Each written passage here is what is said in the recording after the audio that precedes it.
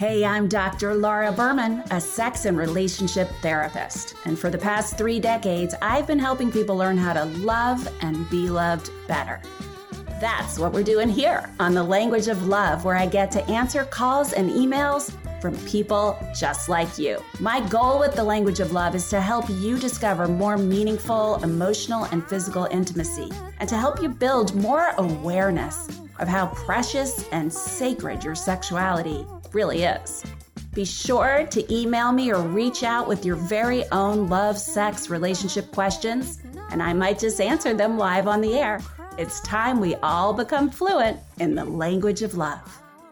Hi, everyone. Welcome to the Language of Love with me, Dr. Laura Berman, joined by someone really special. I'm so excited to introduce our guest this week's episode, Don Miguel Ruiz Jr. Welcome. Hi, Laura. Thank you so much for having me on your show again. It's such an honor to be here.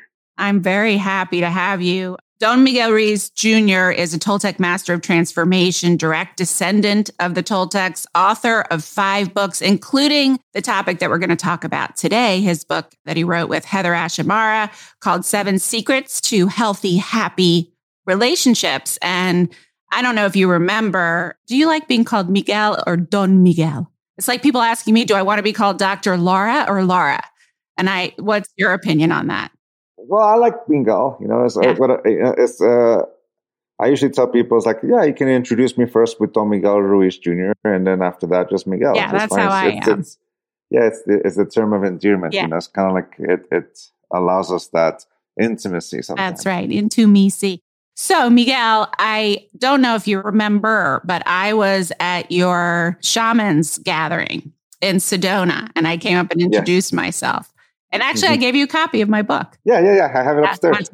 So I went with 2 girlfriends, and actually that was the first big community outing. I mean, I wasn't alone in that because I think a lot of people have been obviously isolating. And this was one of the first big gatherings that a lot of people have attended. But for me, as I think I told you when I met you, my son, Sammy, passed away 6 months ago.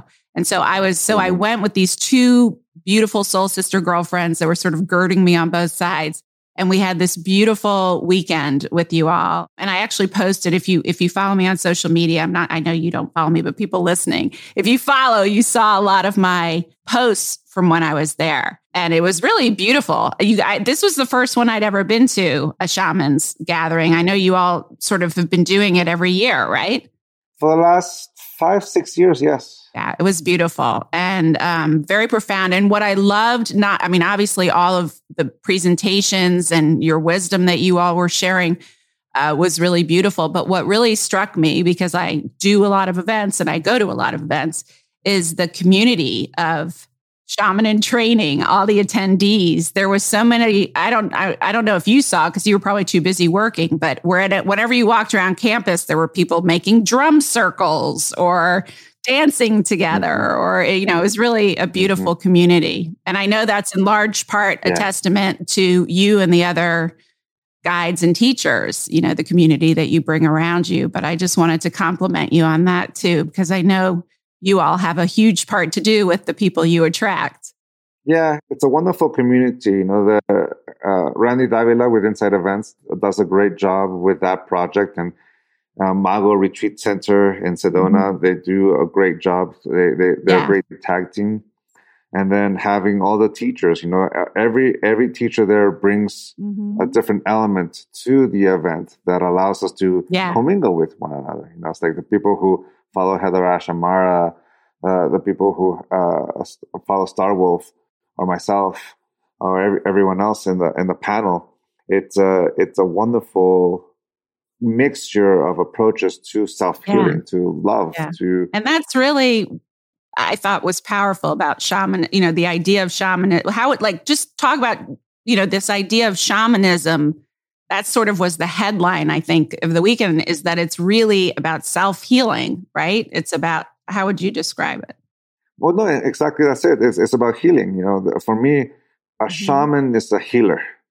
And as you can say that all ceremonies have the intent or purposes of grounding, in the sense of finding that experience that allows us to heal a wound in our being, in our psyche, in our all, and whatever it is that is our self. And we give ourselves that opportunity. And what I remember telling everyone at the event is that you have different channels of different teachers here, and look for the things that resonate with you. That thing that resonates with us is the thing that allows us to not just relate, but it speaks to a truth in us. And that's what allows us to give ourselves that permission to heal. So for me, a shaman, as a faith healer, or even a doctor, they're instruments for the patient to heal themselves. You know, I was born and raised in a family of healers. My father being a medical doctor, my mom being a dentist, my grandmother being a faith healer, my grandfather being a faith healer, and uncles who are doctors as well. If anything, I've learned from watching the two different types of healing, you know, with Western medicine and non-traditional or traditional homeopathic and natural remedies healing, is that patient uses the doctor, the nurses, the practitioner to heal themselves. You know, it's about being the willingness to heal yourself. Like, for example, the doctor will set something up. You know, for example, I just took my son he had a toe infection, and I took him to see his doctor. The doctor, you know, prepared his toe, made an incision to let all that pus out, to clean the thing out. And my son, you know, did his very best to handle the pain and then breathe. And I'm there holding his hand, giving him, like, comforting his anxiety. My son has autism. And the thing about it is that it all required my son letting me and my wife know, I don't feel good. Then making an appointment, and we go there, and the doctor becomes an instrument that allows my son to heal. In the same way I see a shaman is an instrument that allows me to heal. And in order to heal, it requires awareness. But a lot of us have wounds that you can't see. It's in our persona. It's in our heart. It's in our mind. It's in our whatever it is that we want to address that needs that healing. You know, our memories, our anxiety, our disbalance. It requires that moment to have that awareness that something is off. And once you accept it, now you can take a step further and find that healing that resonates. In a shamanic practice, it is something quite similar. You have an aha moment. You know that something is off. You go to the person you resonate with. In this case, it would be a shaman. You resonate with the lessons and teachings of a shaman. And you go into a ceremony, and in the ceremony, you do the thing that allows you to let go. You know, I'm thinking, for example, of you write a little in a piece of paper, that wound, you write in a journal what moment. Or you had us do something at your event where we went out and took a rock to represent what we wanted to let go of, and then to physically release it. Yeah, that's a good example of what you're saying. Exactly. And that's basically awareness. We're bringing into the forefront of our attention that which we want to heal. And as we prepare ourselves emotionally for we tell our story about, in the example of the stones, you pick up a stone, and that stone becomes a symbol that represents that wound, that condition, that thing that makes us feel inferior or brings pain into our life. We look at how that impacted our life. We understand what domestication is, and we understand how it impacted our relationships. But once you get that point, you come to the ceremony itself, which is very simple. Do I want to keep this in my life or not? If I don't, then that's when we take the step of forgiveness. That's the example we did in the ceremony in Sedona. I forgive myself for ever saying yes to this. Or I forgive myself for allowing this to continue to hurt me beyond that moment in time. Yeah, it's like the awareness, the recognition, the release, and the forgiveness, or forgiveness and release, which is so crucial. If you're like the millions of women out there and the people who love them, whose sex lives have been negatively affected by chronic urinary tract infections, I wanted to tell you about a product line I discovered called Eucora, because people don't talk about this enough. UTIs can happen due to menopause, pregnancy, so many other factors.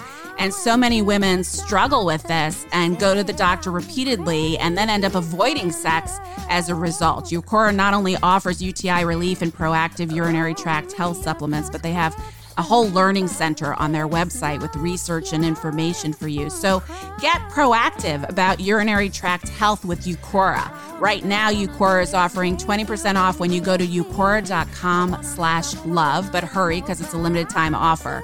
Go to eucora.com/love and get 20% off your order.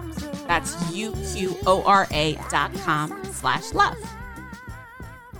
I knew some about shamanism, but not as much as I learned over that weekend. But what I love about it is that it's fundamentally what I already subscribe to and do in my own work, which is like healer, heal thyself first, right? Like we have to, which I do think is a distinction between the more shamanistic approach, not that one is better than the other, and Western medicine, is that a doctor prescribing medicine, he has to be somewhat self-aware. But he doesn't have to have done all the personal healing work that a really good shaman has to do. Oh, yeah. You can't give what you do not have. That's the thing. So, I remember someone talking about and complaining about all these authors sharing their stuff. And I told this person, you do know that all these people who are teachers or authors went through all this stuff and they got out on the other side. And now they're sharing what helped them with us. And that's what resonates. Heal, learn, teach. That's what allows us to see the humanity of an individual. So you mentioned domestication, which I want to get to in a minute. That's a fundamental teaching of your work, of perhaps all of shamanism, and we're going to talk about what that is. But I want to mention your book, first of all, your most recent book, 7 Secrets to Healthy, Happy Relationships. And we're not going to get into all of these, but the 7 secrets are commitment, freedom, awareness, healing, joy, communication, and release. Did I get them all? Okay. But it starts, right? What you talk about is the fundamental underpinning of this is unconditional love. And we're going to get to domestication and exactly what that is. But domestication is basically a block. Yes. Right? To unconditional love. So will you just talk for a moment about the difference between unconditional versus conditional love? Because everybody has a different definition. I mean, we can guess what that is, but as you define it. Oh, of course. Well, first, let's say love is an energy that allows us to create a bond. It's always good to have that foundation. Love is an energy that allows us to create a bond between individuals, between ourselves, between life. It is the thing that brings us together. It's a beautiful thing. Energy. It is an energy. So with that understanding, the difference between conditional and unconditional love, to me, is that conditional love only sees what it wants to see. And unconditional love is the willingness to see life as is. It's willingness to see the whole. So you can say that what corrupts love, my father always taught me, the opposite of love is not hate or anger. Hate and anger are just the instruments by which we implement the opposite of love, which is love. The opposite of love is love. To put it simple, the opposite of unconditional love is conditional love. Very simple. So people use hate and to execute conditional love. Got it. Yeah. And what I mean by that is this. In our books, from the 4 Agreements to my father's book, the 4 Agreements, to my own books, to my brother's book, all the books in our family deal with domestication.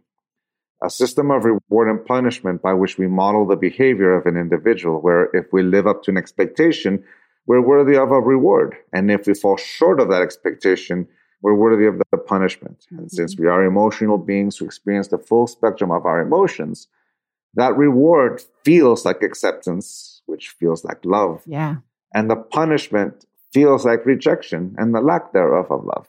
Is the way we run conditional love. Especially. Yeah, I love you if you live up to my expectation. Now, the example I love to give is that of myself. Hello, my name is Don Miguel Ruiz Jr. If you have an expectation of what that means, you'll think of this individual that always does his best, doesn't take things personal, doesn't make assumptions. I forgot the fourth agreement. Oh no, how can I call myself Don Miguel Ruiz Jr. if I don't know the four agreements? Right. And there is the downward spiral of judgment, punishing me for not living up to that expectation of perfection, where Don Miguel Ruiz Jr. doesn't take things personal, doesn't make assumptions, always does his best, and he's impeccable with his word. Thank you very much. If I live up to the expectations, I am worthy of the name. I'm worthy of the image. I'm worthy of whatever it is that Don Miguel Ruiz Jr. represents. Right. But if I forget, for example, the fifth agreement, be skeptical but learn to listen. Oh no, there I go again. I fall short again. And there's a diatribe of judgment, punishing myself for not living up to that image. At that moment, I'm basically using the four agreements as an instrument of domestication, where if I live up to the four agreements or five agreements, I'm worthy of not just my name or the Toltec tradition, but I'm worthy of love. I'm worthy of acceptance. I'm worthy of so many things. And if you don't... But if I don't, I only get the punishment. Yeah. It's kind of like the equivalent of saying, in order to be perfect, which is something that is completely free of any flaw, I have to be 27 years old, weigh 170 pounds, and have hair like my brother Jose. And if you ever see my brother Jose, he has long, flowing hair. It's beautiful. You know, it's like Fabio has nothing on my brother, you know. But I look at myself in the mirror, and that's just not the truth. I am 45 years old. I weigh 195 pounds, and I'm definitely balding. But because I don't live up to the expectation, I'm going to judge myself. You fat bleep. You old fat bleep. You bold old fat bleep. And that's a result of societal domestication, right? Or sometimes in our families, like mine. It's easy to say societal, but it really comes to the individual, because I said yes to it. I believe it. Yes. And that's that's a very important distinction. Society, like a culture or a family or individuals or friends or beloveds, they might try to impose their domestication on you, but it still requires for us to agree with it. Let's just pause for a minute, because I want people to understand what we're talking about when we talk about domestication, which is fundamentally creating conditional love. So define what domestication is. So that's what domestication is. I love you if you live up to my expectation. Okay. Some people prefer the word conditioning because they say, well, we humans don't get domesticated, only animals do. But yet conditioning and domestication are exactly the same concept. And we are animals. Yeah. So in this example, you know, domestication basically is the way we've learned how to love ourselves with conditions. If you want to be worthy of the family name. And in this case, the four agreements becomes the four conditions. Yeah. The instruments by which I love myself conditionally, using the four agreements as a corrupted version of it. Right. It's supposed to be something that frees you, not that you use to judge yourself. Yeah, exactly. It's an instrument of unconditional love. But but we're so attached to our domestication that we will corrupt all these things, not just the four agreements. We'll corrupt Deepak Chopra, Marianne Williamson, Jesus, Buddha, Siddhartha, Muhammad, psychology, psychiatry, Alcoholics Anonymous. So those judgments that we create of ourselves, right, when we self-domesticate, the idea is, which is something I obviously believe as a therapist and work with people, is to recognize where those stories come from, right? And you've talked a lot about this in your own life and in your writing. Yeah. That each of us, we as parents do this to our children unconsciously until we learn otherwise. And even then, we're obviously not perfect. It was done to us because our caregivers, not just our community, were literally, like you were saying, for children, approval and love are the same thing. Yeah. And that's because it's an instrument that somehow allows us to control another individual. That's the other side of domestication, the subjugation of someone else's will according to the point of view. Like, for example, one of my favorite quotes is by Eleanor Roosevelt, which goes, "No one can make you feel inferior without my consent." Your consent, sorry. If I paraphrase, no one can make me feel inferior without my consent, or no one can domesticate me without my consent. Yes. The question is, how do we give consent? And the answer is very simple. By agreeing with it, by saying yes to it. That's how we give consent. So to me, the moment I become aware that I said yes, It doesn't matter if it's societal or family or friends. I'm the one who said yes. To me, if the consequence of domestication or conditioning is that I lose trust in my own ability to say yes and no, because personal freedom is to be able to say yes and no with a complete freedom of life, that my no is just as powerful as my yes. But like Uncle Ben told Peter Parker, with great power comes great responsibility.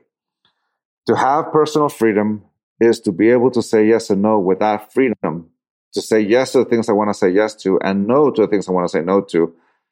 And with that comes the responsibility of I will experience the consequences of my own choices. I am responsible for my own will. So from that point of view, that's what I've been saying to my 23-year-old at this point. Whatever I did to screw you up, I take responsibility for. But at this point, it's up to you to heal it. Yeah. And that's the thing. It's like it gets to that moment where you become aware of it. My brother has an analogy that I love. Mm-hmm. A scorpion that decides to no longer sting itself with its own poison. Mm-hmm. I love that analogy, and I used it to compare it to another lesson of someone taught me in Sacramento, which goes like this. Forgiveness is the moment you no longer wish the past was any different. Mm-hmm. It is the moment you accept it and you let it go. Yeah. To accept it means that you know that you can go back in the past and change a yes to a no or no to yes, because life no longer exists in the past. Right. So you can't make changes. It happened. To let it go simply means that I will no longer use the past to hurt me and impact me in the present. And that's where the analogy of the scorpion comes in. Mm-hmm. It's the moment where the scorpion no longer decides to sting itself with its own poison that it meant for someone else. But it's so used to that domestication or condition or pain that he or she is used to, or it's the moment where I choose to no longer hurt and move on. Kind of like the ceremony we were talking about with the stones. Mm-hmm.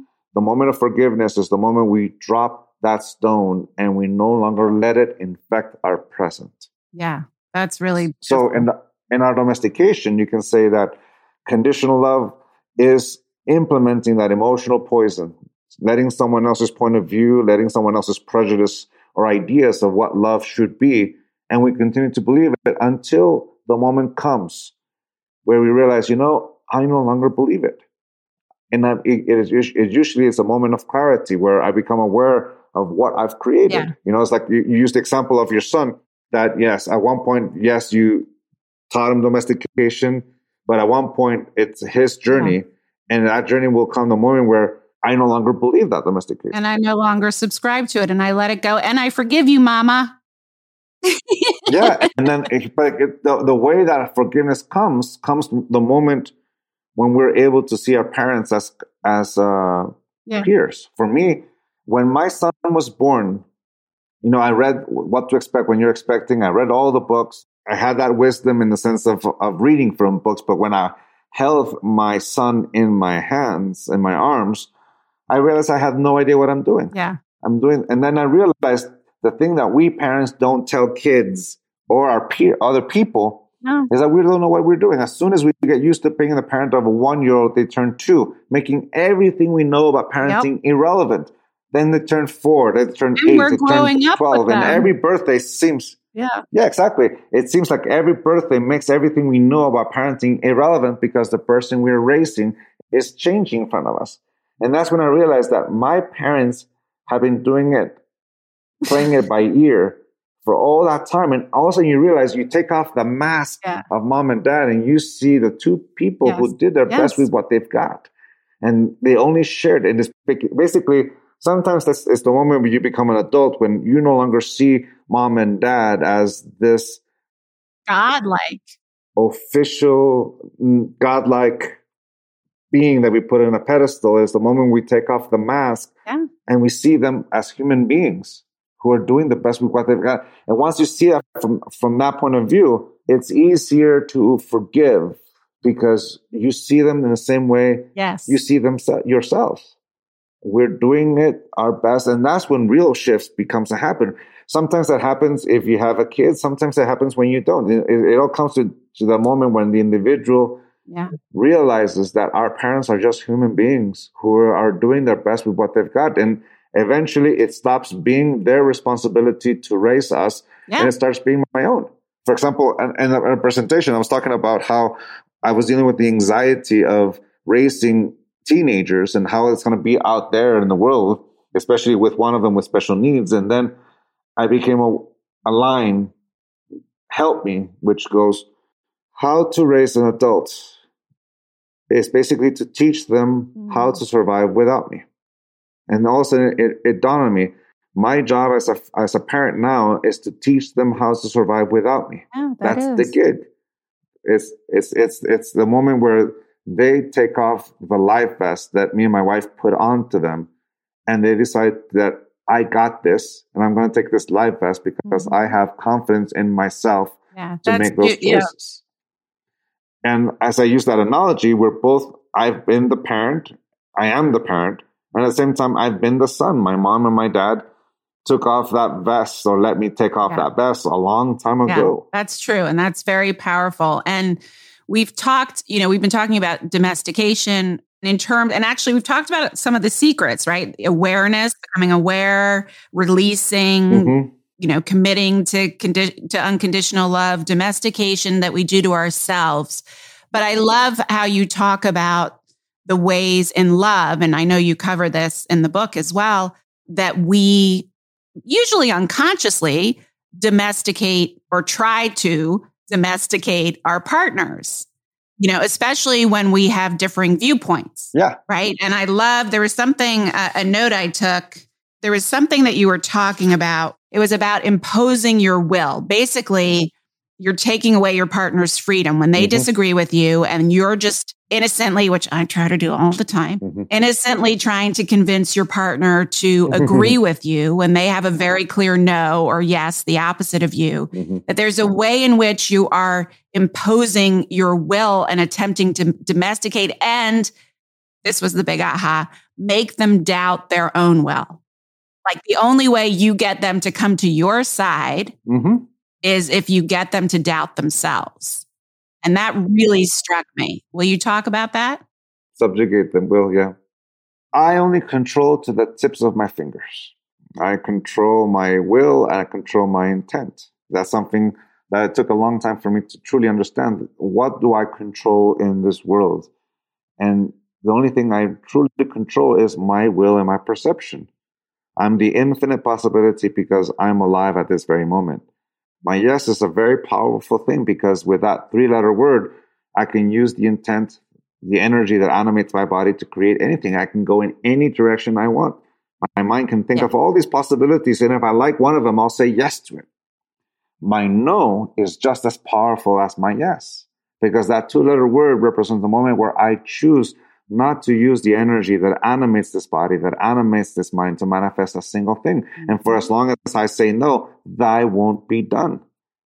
My no is just as powerful as my yes. Like I was saying before, my yes and my no, also known as my will. To have personal freedom is to be able to say yes and no with complete freedom of life. I am free. You can say that's the first secret, freedom.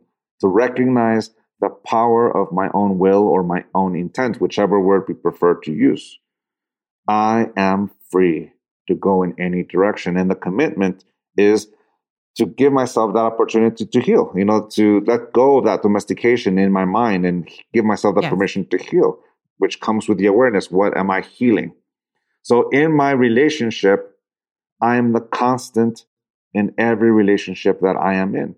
So let's take my wife, for example. My wife is also free. She is my equal. She is my equal because she is alive at the same time as I am alive. We're both living beings with the full capacity to go in any direction in life. And here's the thing. She controls to the tips of her fingers her own will and her own intent, just like me. And here's the beautiful part. 2 individual beings who have gone through life met and fell in love, and we've been saying yes to one another ever since. The relationship between she and I exists because we're both saying yes at the same time. And that's true of every relationship. Every relationship exists for as long as those two people are saying yes. Because the moment one changes that yes into a no, it ceases to exist. That relationship ceases to exist, which means my relationship with my wife exists because with our own freedom, we're saying yes. Now, here's the thing. The only thing that will exist in our relationship are the things that we both say yes to. If she says no to something or I say no to something, that won't be done. You see, to respect her is to respect her ability to say yes and no to the things she wants to say yes and no to, just in the same way I respect myself. I respect my no just as much as my yes. And my no is just as powerful, which means my wife's no is just as powerful as her yes. To respect my wife is to respect her no. No means no. But I'm very grateful that she's saying yes. My wedding ring has power. It means something because it represents both she and I are saying yes to one another. Now, here's the thing. There's the expression, if you love someone, set them free. That means that my wife, at any given moment, she can change that yes into a no.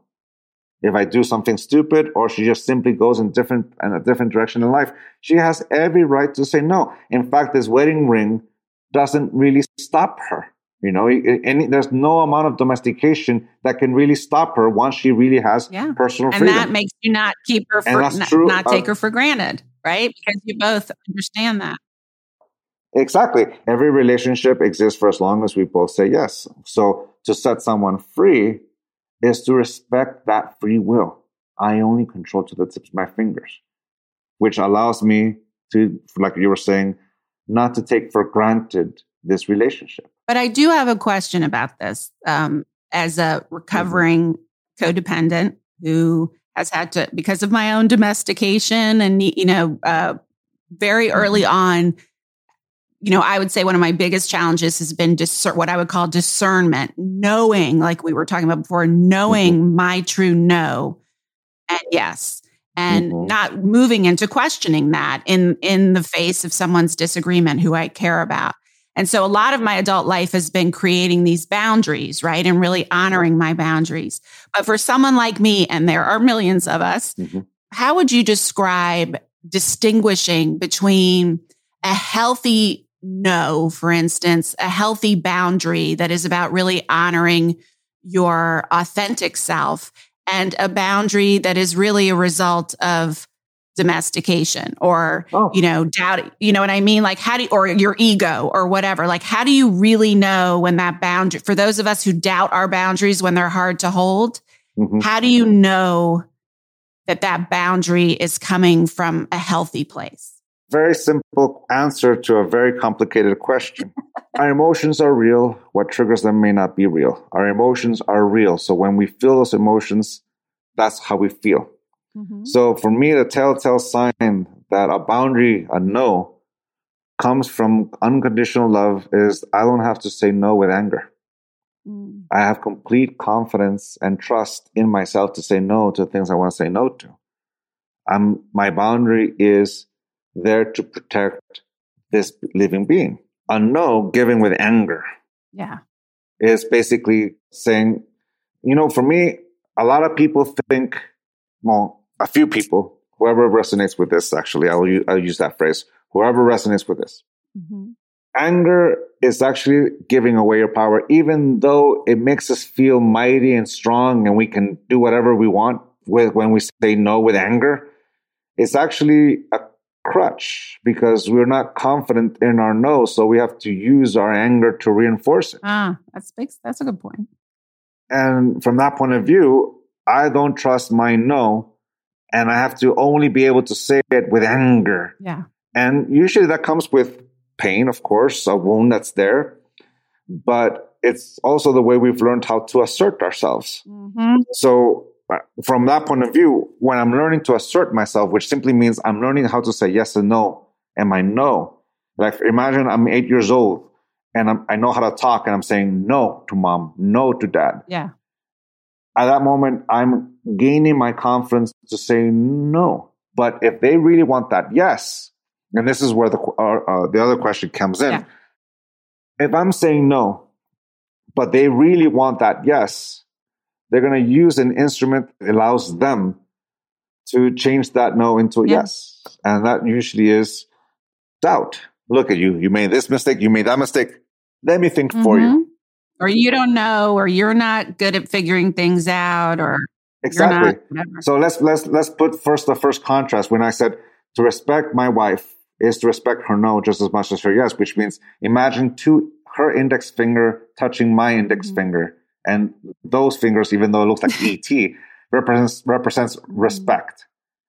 With two individuals who come together, and the only thing that will exist between she and I are the things we both say yes to. And that's how we create the dream of us, or the relationship between us. The only thing that will exist in our relationship are the things we both say yes to. If she says no to something, or I say no to something, it will not be a part of it. It doesn't happen. Yeah, and that's where I think a lot of couples get stuck. And you talk about this, I know, about, those big kahunas, money, religion, children, those sex even, those big four topics that couples seem to have the most problems with.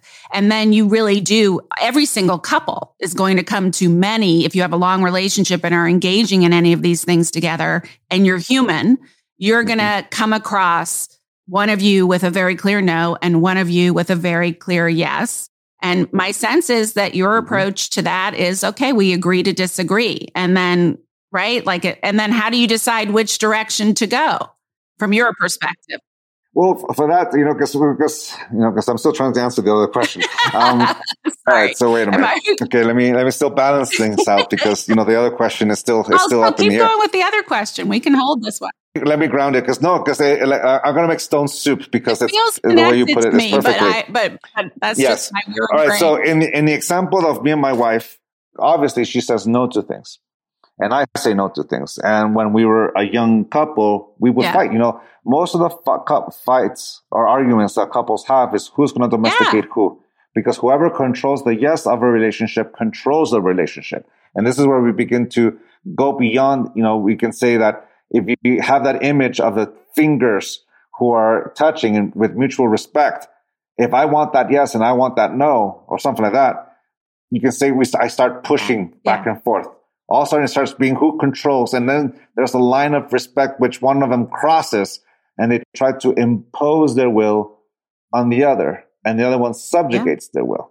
I love you if comes into play. If you want to be with me, you better live up to this expectation. If you want to be with me, you have to do this. You have to do that. This is what a woman is supposed to do. This is what a man's supposed to do. This is what, and we begin to project, because that's so you can say that what the majority of what we see out there is a battle of wills of who is going to control yes and no in the relationship. So a lot of people who become dependent tend to subjugate their will so that please don't leave me. I will do anything you want. At that moment, that person subjugates their will, and the other person imposes their will. And some say that's called peace, but it's not peace. It's a lack of respect on both ends. On the imposing, the person who is imposing their will, they don't respect the will of the other individual. The subjugated person, in this case, doesn't respect their own yes or no. They've given in to the self-doubt. The finger pushing doesn't even have to push. They just pull it back. Yes, and you can run away, but that's the thing, is that eventually you're going to face that one relationship where you don't want to run away. No. And that's where it usually happens. So my wife and I, in our relationship, started something we call the art of arguing. In the art of arguing between she and I, because we used to argue a lot, especially when we were young, and we've been together 17 years, and we've been married for 15. And we used to fight a lot about money, about how to raise, nothing brings out a culture clash like raising children. And, my wife and I come from two totally different points of view. I grew up in the city. I grew up in San Diego and Tijuana. She grew up in the farm in the South Lake Tahoe area, in Salt Lake City area. She grew up Mormon. I grew up Catholic. So raising children comes, brings out a culture clash. All right. So the art of argument came like this. My grandfather always taught me that if you're about to put your foot in your mouth, button your lip. If you already put your foot in your mouth, button your lip even harder. Something my grandfather said, and he passed away when I was 14 years old. Yeah. But it stuck with me. So when me and my wife would be fighting, because here's the thing. When couples come and ask me for advice, I always ask them the same question. Do you guys want to stay together? If they both say yes, the rest is easy because that mutual yes is the motivator that allows us to get through the hurdles of a lot of stuff. Someone who's just simply dating, when they reach that first hurdle, they'll break up, kind of like the way you were describing, or you'll run away. You break up. But then you meet someone who is a little bit more committed and you reach that first hurdle and that yes is a little bit stronger and you'll go through a few hurdles until you hit that one hurdle that's, like Samantha Jones would say, it's a deal breaker. Yeah. You break up. Then you have that one relationship where that yes is that strong. And you're willing to work through it because this person, this relationship is worth the effort. Like my dear friend Kirk would say, is the juice worth the squeeze? Which to me means, is the consequence worth the effort? Is the relationship worth the effort? Yeah. And if we both say yes, that's easy. If they both say no, that's also easy because they're both saying the truth. It's difficult when one says yes and the other one says no. That's where it's complicated. So for me, in the arguments my wife and I were having, normally, yes, we will break up, whatever, but this relationship is worth it. So I'm realizing I'm about to say something stupid, which to me means I'm about to say something that's going to hurt her. And that's the thing that happens when you have a couples. Eventually you get to know where the trigger points, where the bullseye's in, and all you have to do is just say the word and you hit the bullseye because all you want to do is win the argument, right? All right. Yeah. I'm about to say something stupid. I don't want to hurt her. So what I did was I buttoned my lip, but I'm about to say it again and I walked away. I left the room. That was my first attempt. And she felt followed me. Yes. She followed me going, hey, where do you think you're going? And of course, boom, I blew up. I said it and there it is. Later, I would told her, love, I'm leaving because I'm about to say something stupid. I'm about to hurt you and I don't want to say it. So I leave. My wife said, well, when you do that, it feels to me like you're not listening to me and you are not taking me into consideration and you're disregarding me. And I said, no, love, that's not what I'm doing. What I'm doing is I'm about to say something stupid. I can't stop it. And the only way to stop it is if I leave the room. She said, fine. You do that with a promise that once you diffuse yourself, you come back in. Right. You don't blow it off. You don't blow it off. You take that time. And here's what happens when we start doing this. When we came back in, my willingness to hear her went up. And her willingness to hear me went up. All of a sudden, we're able to, once again, dialogue, talk to one another, communicate. That's the other secret. Communicate with one another. And all of a sudden, we realize that if we have a disagreement in finances, that doesn't mean that I don't love her or I don't think she's smart or vice versa. We began to separate apples to apples, oranges to oranges. Our talk about raising children has nothing to do with our relationship. Our talk about finances has nothing to do with our relationship. We were able to separate the different topics by understanding each other where we came, but it first we had to diffuse our triggers. And get out, even neurologically, that makes sense because you're getting at it when we're triggered and we're in anger or intense fear. We're in our amygdala, that reptilian part of the brain. And when you leave and diffuse, you're calming down and you can activate the thinking part of your brain that can actually take in information and process. But let me ask you this, using you and your wife as an example, since that's what we're talking about. You've now, cooled off, you're back in your prefrontal cortex, you come back together, you're able to really listen to each other. But after listening to each other, let's say it's about like public school or private school or homeschool or, a big decision, right? And at the end of talking about that, really listening to each other, both of you still have your yes and your no. What happens then? Well, we compromise. Okay. And also, one of the things we had to learn is we had to no longer see compromise as a dirty word, because when you want to fight, when you part of domestication is, if you're right, you're worthy of love, you're worthy of acceptance, you're worthy of whatever image your ego is trying to set. Now, here's a good entry to the other question you had about the difference of knowing a boundary. Oh, yeah, boundary. A boundary that's set by ego. Yeah. Ego, the function of ego is easier to understand as a function rather than a concept. Yeah. The function of ego is to protect the illusion. Yeah. And usually the illusion is the model by which we domesticate ourselves, that image of self that we have, what is to be a man, what is to be a woman, what is to be macho, and all that kind of thing. Personal importance. Yeah. And we will use it. Yeah, being right is one of the things that I have to be right in order to be worthy. And if I'm wrong, then I'm a loser. Yeah. Compromise is a loser's bet from that point of view of ego. Yeah.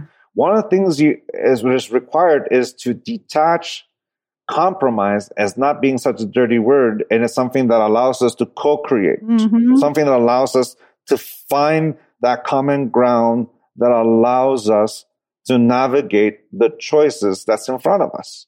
You can say, but part of the debate, this is having been a debate team and learning how to do that. The whole point, the origin of a debate is finding the idea that's going to help the tribe best. So that's why that was the whole point of it's for everyone's highest good. Yes. What is the plan that serves it the highest good?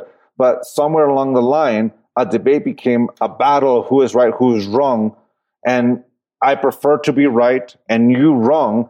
And this is where we begin to start telling lies and distorting and spinning and doing all that, because it's all about winning. Yeah. But if you're willing to find that common ground, all right, what is the thing that serves us? What is the thing?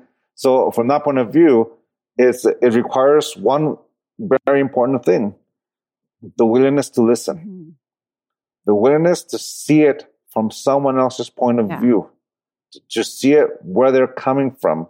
What does it mean to them? Because if you say no right off the bat, it's a very powerful thing. But if you're saying no, you're shutting down any form of communication. You're shutting down the ability to introduce an idea. And also it's kind of like going, putting your fingers in your ears and going, no. I'm not listening.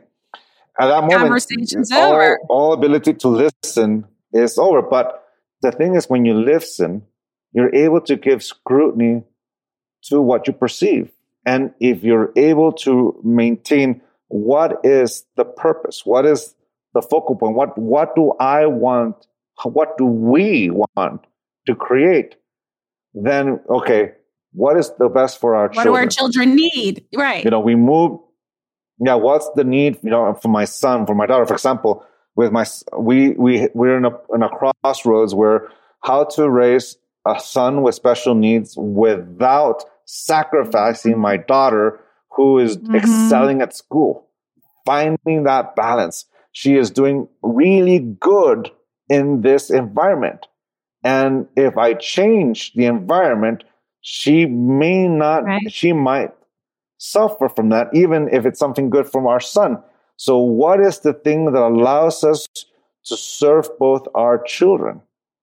And our ability for she and I, my wife and I, to talk and come together allows us to find that common solution. All right, we want to move. All right, Audrey is doing great in this. Alejandro is doing great, but we're thinking about transitioning as he becomes an adult. Is where we live in a good place for him to be that? No, the answer is no. Should we move somewhere else? Yes. Should we move now? No, Audrey's doing good. Okay, so in 4 years when she graduates, we will do a shift. Where are we going to go? Phoenix, Rockland, Portland, San Diego. At that moment, we won't take anything out of the equation because we need to see what is good for him as Audrey goes off to college. So it's one of those things that putting on the table and keeping the momentum, because if I get attached to going back home to San Diego and I have to go to San Diego, then I'm going to make that decision. And it turns out to be the worst decision for both of them, especially if I'm not really checking in and I am the husband. She has to do what I say. Or this. At that moment, I am closing all channels of communication, and I don't know if I'm about to make decisions that have consequences that are contrary. So in order for that to happen, I let go of my personal importance. And the way to do that is to heal from the wounds that conditional love left in my heart, to let go of my conditioning, let go of domestication. And once I'm able to do that, I no longer have a barrier, a hurdle that stops me from listening to the needs of my wife, my kids, my daughter. And to me, that sounds like the fundamental principle of when you talk about being able to listen is that once you get out of your trigger, you diffuse, you've done healing, whatever it takes, right?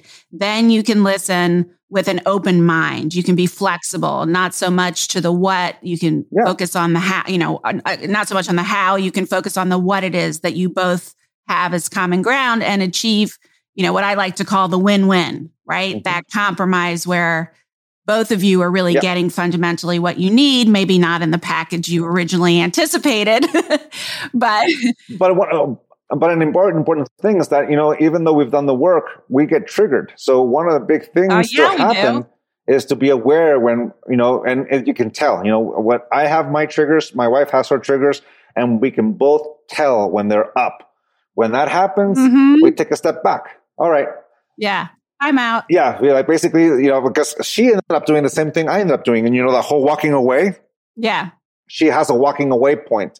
And she walks away to give me that time to diffuse myself, especially if I've been triggered, or vice versa. I've learned calling it out doesn't work. Oh, honey, your barriers are up. What do you mean? Yeah. I'm like, all right, that doesn't work. Let me try a different way. Patience. Okay, patience helps me. Yeah, I just say, you know what? I take responsibility, even if it's really him and his trigger. I say, you know what? I'm feeling kind of in persona and in my trigger right now. So I'm going to move away, even though it's secretly him that's in his trigger. Yeah. And that's the thing. It comes back down because one of the common questions I get is, well, what about this other person? What about my spouse? What about this? I'm like, I tell them, remember, you don't control them. No, go back to your center. If you realize they're being triggered, take the step back.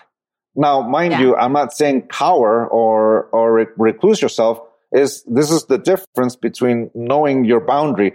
All right, I want my boundary. I'm going to take the step backwards. Yeah. But I'm going to stay in my boundary of my assertion. And when the moment comes, I will reengage. Yes. And it's ability to create space or hold space for dialogue. Yeah. I think that's so powerful and important. And the hardest thing to do, that's where most of us fail that's what leads to the spiral in relationships is not being able to have that kind of healthy dialogue where you're not in your triggers, where you're really able to empathize and hear one another. And I think, you were talking about that it's an ego-based boundary, not sort of a healthy boundary when you're in your anger. I would add to that, from my perspective, even from lots of women, although women often go to anger, is fear, right? Anytime you're in fear or anger, probably, what I've started to do as someone who's learned, and I'm curious what you think about this, as someone who's learned a lot about erecting and holding her own boundaries over the past 5 to 10 years, is that if I'm in doubt, which I'll very quickly do, because that's sort of my knee-jerk trigger, I literally run what I'm thinking. The only way I can describe it is that I run it through my heart. I put all of my attention in the center of my chest, and I hold that thought of what I'm struggling to say yes or no to, my boundary in that moment. And if I feel a clench, then I kind of think, then I can sometimes touch into, okay, this isn't real, what I'm reacting to, versus that sort of open, full body yes feeling. It says, okay, sister, this is a good boundary. Yeah. And that's the thing. It's you got to know yourself. It's a very important thing. It's if you want to be that change in that relationship, you're the first person to take it. Now, and in that awareness, you come to realize that fear and anger are the same. Yeah. In fact, the function of fear is to keep us safe. Irrational fear is the abuse of it, kind of like abusing alcohol or drugs. We abuse fear like that. Fear is expressed through fight, flight, freeze, and there's also finish. Yeah. And the examples of this is flight is, if you have someone in a real danger in front of you, so like a snake or someone with a gun, flight is you're going to run faster than you ever expected. You never realized you can run a 5K that fast, even though you've never trained for it. You can run it. That's what fear does. So all of a sudden, you can. Freeze is also when you, and all of a sudden you stop making a choice. You just freeze and just hope that everything blows over, right? That's the deer in the headlights. That's fear response. Fight is anger. Yeah. It's whenever you feel anger, it's really fear. Something about this situation has triggered your fight or flight response. And the adrenaline that's going through your body is rushing through you that allows you that if you choose to fight, you're not going to feel the pain. Not until the adrenaline goes off and all of a sudden you just feel where that smack happened or whatever. Then you feel like that. That's what anger is. Anger is fight, the fight response and fear. Finish is when you want it to end. For example, my brother likes this analogy and I'll use it because it comes to the point. He was in an airport once and he saw there was a couple there looking through the magazines. The husband had picked up a magazine and he looked a little excited, a little happy, and he looked at it and going, I want to get this, that was the expression in his face. He turns to his wife and he says, look what I got. And she says his name and says, well, let's just say Harold. Let's just, for example, oh, Harold, that's not like you. No, that's not you. And the man looks at the magazine and, yes, dear, you're right. And he puts it back in the rack. Basically, that's an example of finish, meaning I am not going to even try. I know that if I finish it, that was me in my early adulthood. I was a finisher. Okay, fine. Forget it. Yeah. So you basically at that moment, you diffuse the situation by letting this person control and dictate everything. So this is fear. You're afraid of your yes or no. It's a form of finish is basically a form of freezing, but freezing requires not taking a single choice. Finishing, you're making the choice to give in or subjugate yourself. Yeah. Now, irrational fear is the analogy I have of it is imagine going to a movie theater and you watch a horror movie. For me, Poltergeist or the Blair Witch Project the first time I saw it. That was scary. Yeah, the first time, The second time, it was like, okay, I can see how they did it. And then it's not, but the first time I saw it, man, I've never seen anything like it. I felt fear, flight, fight, freeze, and even finish came in. Fight is when you scream, that's fight. In the movie theater, when people scream, that's the fight response. Fleeing is when you close your eyes and you put your fingers on your ears. I don't want to hear. I don't want to hear. I don't want to hear. That's I do love freeze is going, and you gasp and you stop. And finish is you walk out. It's just like or something like that. I don't know. Here's the thing: it's light being projected onto a screen with a sound system. Yeah, you're not in real danger, but the body, the mind get so into the story that they can't tell it anymore. They're completely involved and they will feel that. You will feel fear. Now, here's the thing. The mind is more powerful than any movie projector.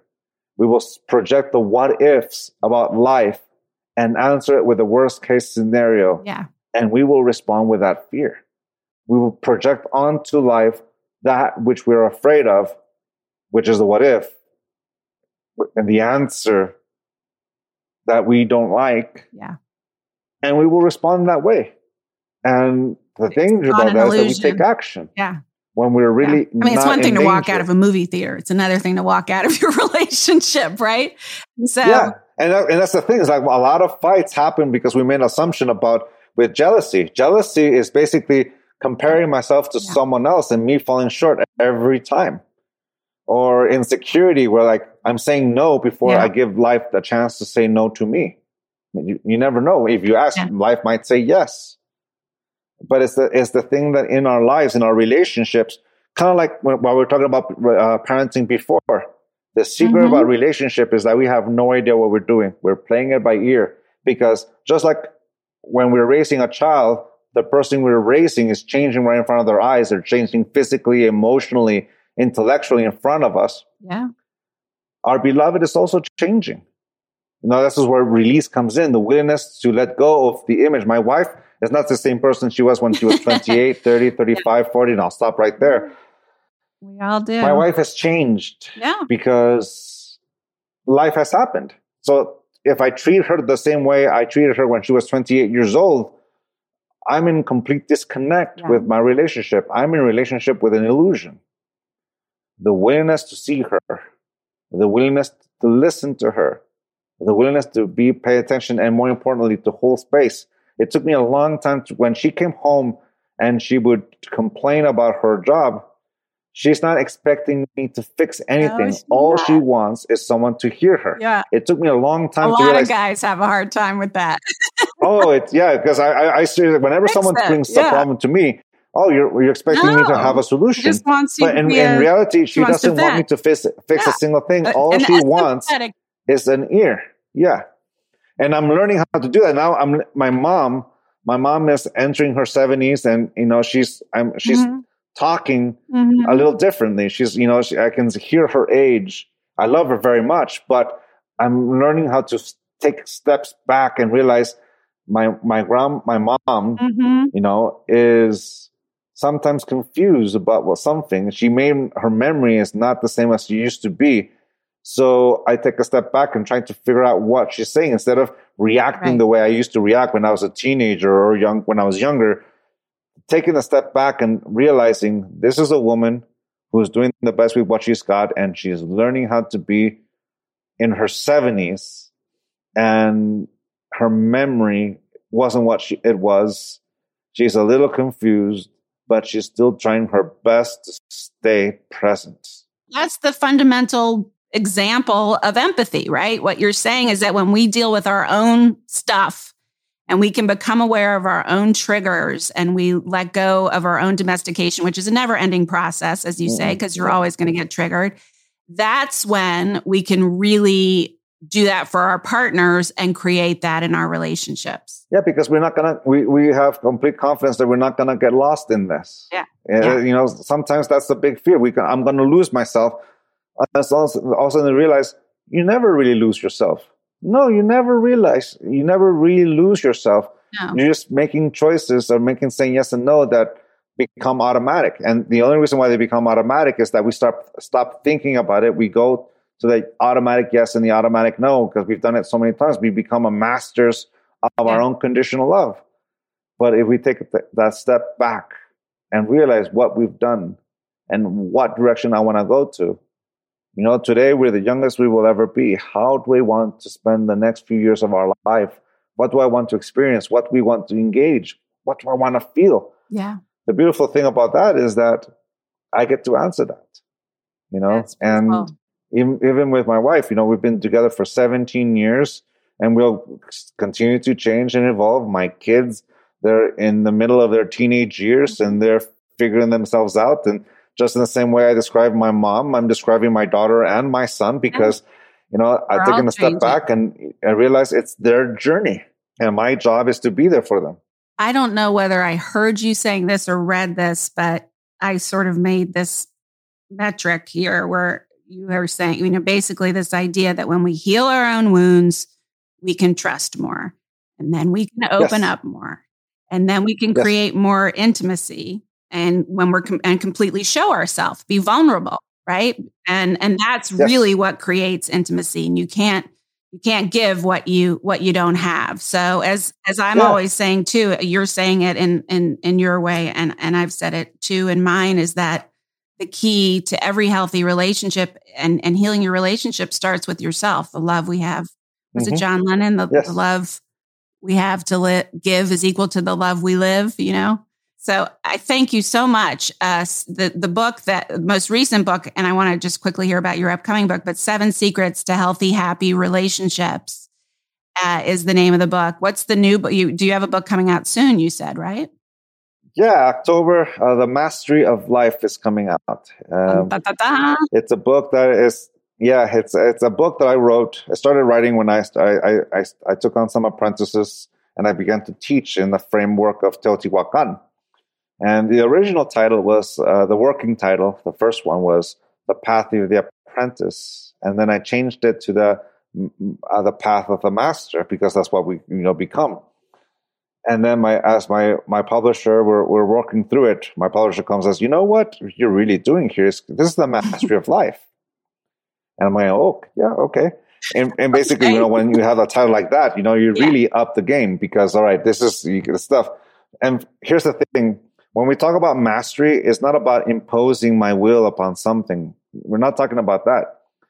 The mastery is about putting into practice what we've learned. Living it. If I become a master by putting into practice that which I've learned, and every time I apply it, I gain more confidence in myself to be able to do it, to say yes to it. And as I gain confidence in my ability to make that choice or take that action, it becomes faith. I have faith in myself to be able to manifest this. Yeah. And that's everything. We will be looking for that book, and you can follow Don Miguel Ruiz Jr. on social media, right? Is there anything you can tell them if they want more information, the best place to go on your books or your workshops, or if you want to go to a shamanic gathering? Well, you can go to my father's website. It turns out to be the family website, miguelruiz.com.